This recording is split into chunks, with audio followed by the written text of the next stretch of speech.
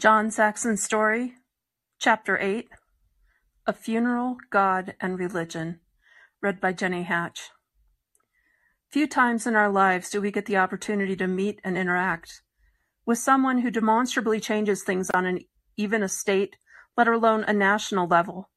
John Saxon was such an individual.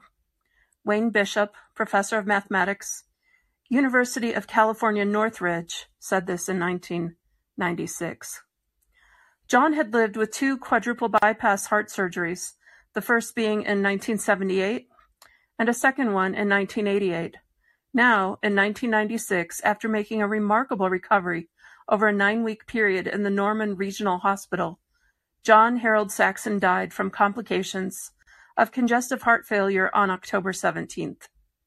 His condition had suddenly worsened, and in a matter of days, he was gone. Until those last breaths, he was working on one of his books to be published. Even in that first 1987 home video, John had told his children, "I'm having a wonderful time, thinking of all the good things that happened to me. I'm blessed to have my books now. They are important because they'll make a difference for children. I thought anyone could write a math book, but I've learned that's not true. I hope I live long enough to finish the calculus book," which was published in 1988. He urged his employees while recording that video tape to modify the books from time to time, to keep current copyrights and to change some word problems, and do any necessary cosmetic changes. As though in an afterthought, he added that few changes were really needed. Then he said, "I'm happy I have something to do to occupy my mind instead of waiting to die. Even if I died today, I would be happy I made the trip." His funeral was pure John Saxon. No flowers, no playing the game with individuals' feelings. Memorial donations were encouraged for the University of Oklahoma John Saxon Foundation Professorship in Ancient History, a chair he had funded with $250,000 in 1993. A simple rectangular table was draped with an American flag in place of a casket. He had been cremated, and those ashes were later spread in the Athens, Georgia Country Club. Held in the First Presbyterian Church in Norman, the service included the singing of Amazing Grace, the reading of Psalm 103, and the quotation from the 3rd chapter, 2nd verse of Ecclesiastes. An overview of his accomplishments was given of his military life and as an educator and publisher. Speakers included Frank Wang, the 16-year-old Chinese boy who was his first employee and who ultimately became chief executive officer of John's company. He told how John had taught him to drive a car and grill juicy steaks, and how never to give up when faced with adversity. But, most importantly, that it was paramount to give time to the family.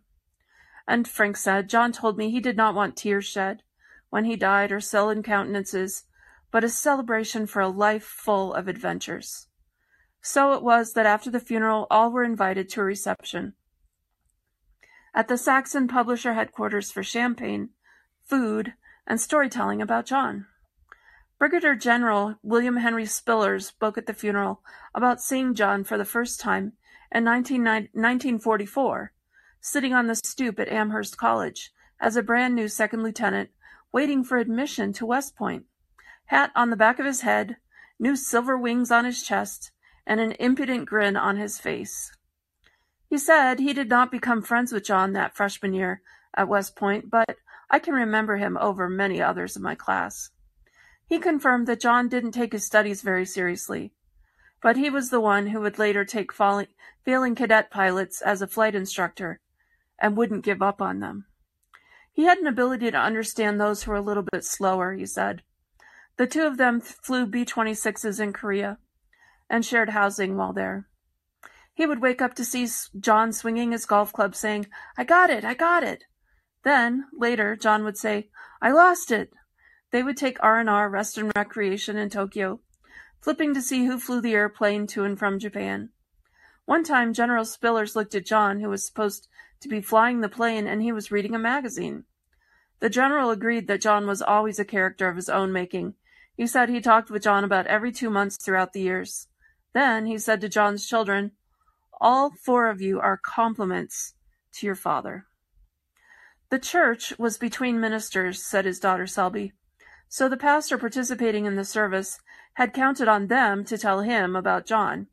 He learned, for example, how dedicated John was to his family. He went home every night at 5 p.m., especially while he was teaching in the U.S. Air Force Academy, and the children were younger, to find them waiting for him on the front steps, said the minister. He said John told them that others may have toys, but they were building memories, and that the things they were learning couldn't be taken away from him. "No one will make you as happy as you can make yourself," quoted the minister. "It's your life. You decide. A good decision will be a victory, a bad one, and you will suffer the consequences."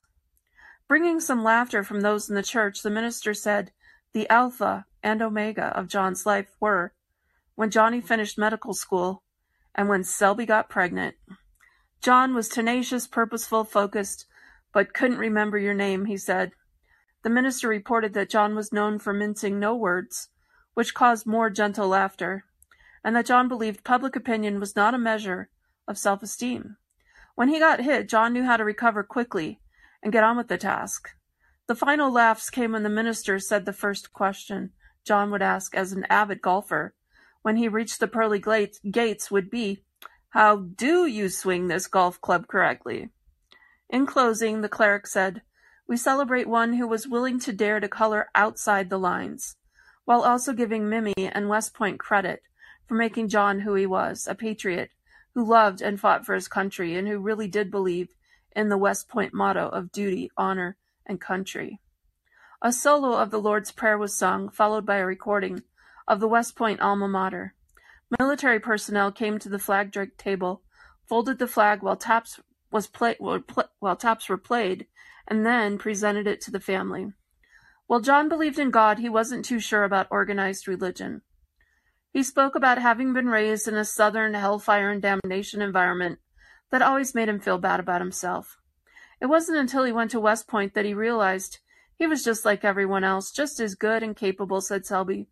As time went by and he survived airplane crash after airplane crash, he began to wonder if there were indeed a reason he was being spared.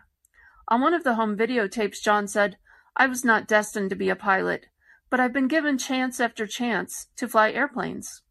He referred to one of his early employees, Stephen Hake, who wrote the middle school textbook series for Saxon publishers, and who is a born-again Christian.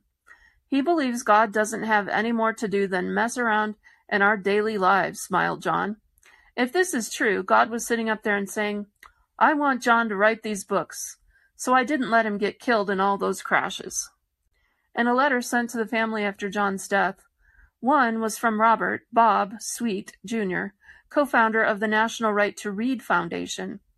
He said he had spoken to John in March of that year, and John had welled up with tears, saying, "Bob, God called me to this work. I have to complete this mission." Bob concluded he completed the work God gave him to do, and I believe he has graduated with honors. This increasingly admitted belief of God's role in his life seems to reflect that John finally understood how to approach the whole God issue, if not how to accept religion, which he believed harbored hypocrites. Selby had said she thought her dad just didn't know how to approach this relationship because he had not been involved deeply in a church that taught the grace and mercy of God, which she believed could have helped balance the religious damnation he had perceived as a child. Regardless of those misgivings, John had a well-defined belief system of what makes a person who you are. He said, according to Selby, it is that belief that motivates a person to get out of bed every day. It orients your goals. That's a fundamental in life. She said it was this value that prompted her father to figure out a way to make his students at Oscar Rose Junior College successful in mathematics. When he took young pilots who were failing in their flight training at Vance Air Force Base and other instructors wanted to wash them out of the program, she said he wanted them to have a chance to make it, as he did at West Point. The importance of God's work being manifested in John's second and third professional careers of teaching and publishing has proven to be generational, as Sarah, Bruce, and their spouses established a private Christian school in 2000 in Tulsa called the Regent Preparatory School of Oklahoma.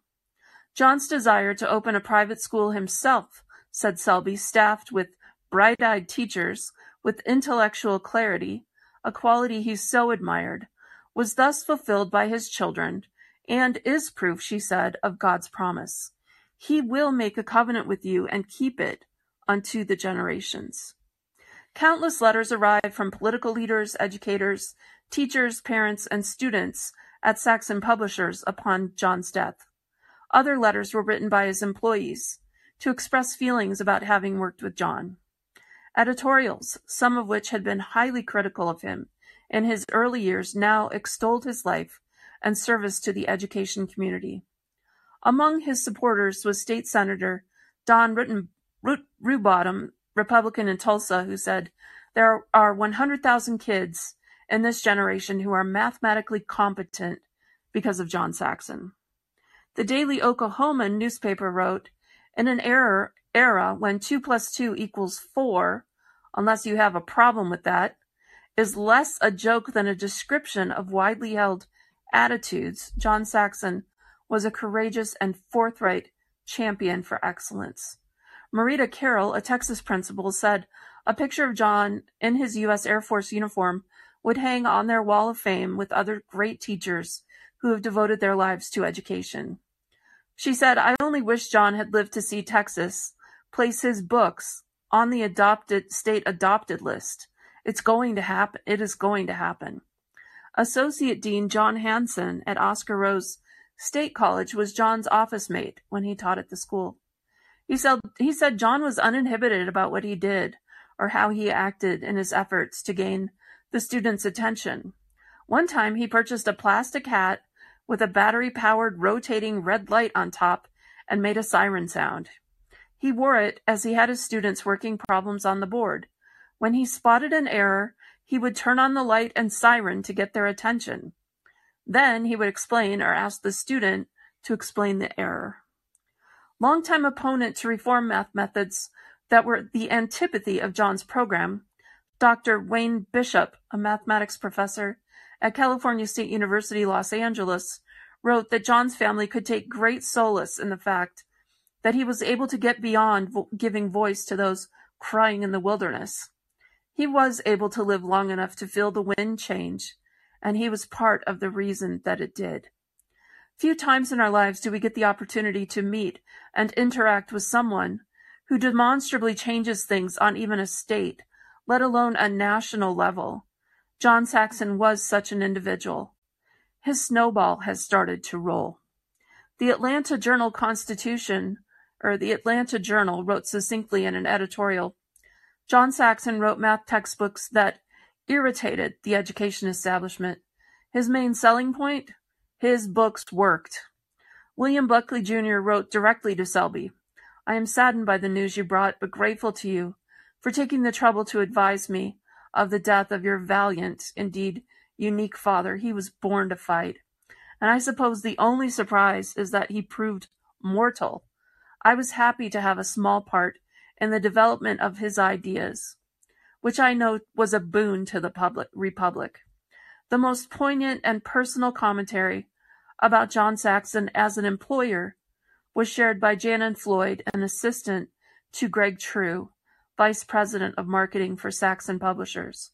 Her message, sent via email across the address book of John of Saxon People, was used in the preface of this book because it so clearly set the reality over the media image of John Saxon for those who worked closely with him. Miss Floyd died an early death in February 2009 at the age of 39 from breast cancer. That's the end of Chapter 8. Thank you so much for stopping by. I will be back with Chapter 9 very soon.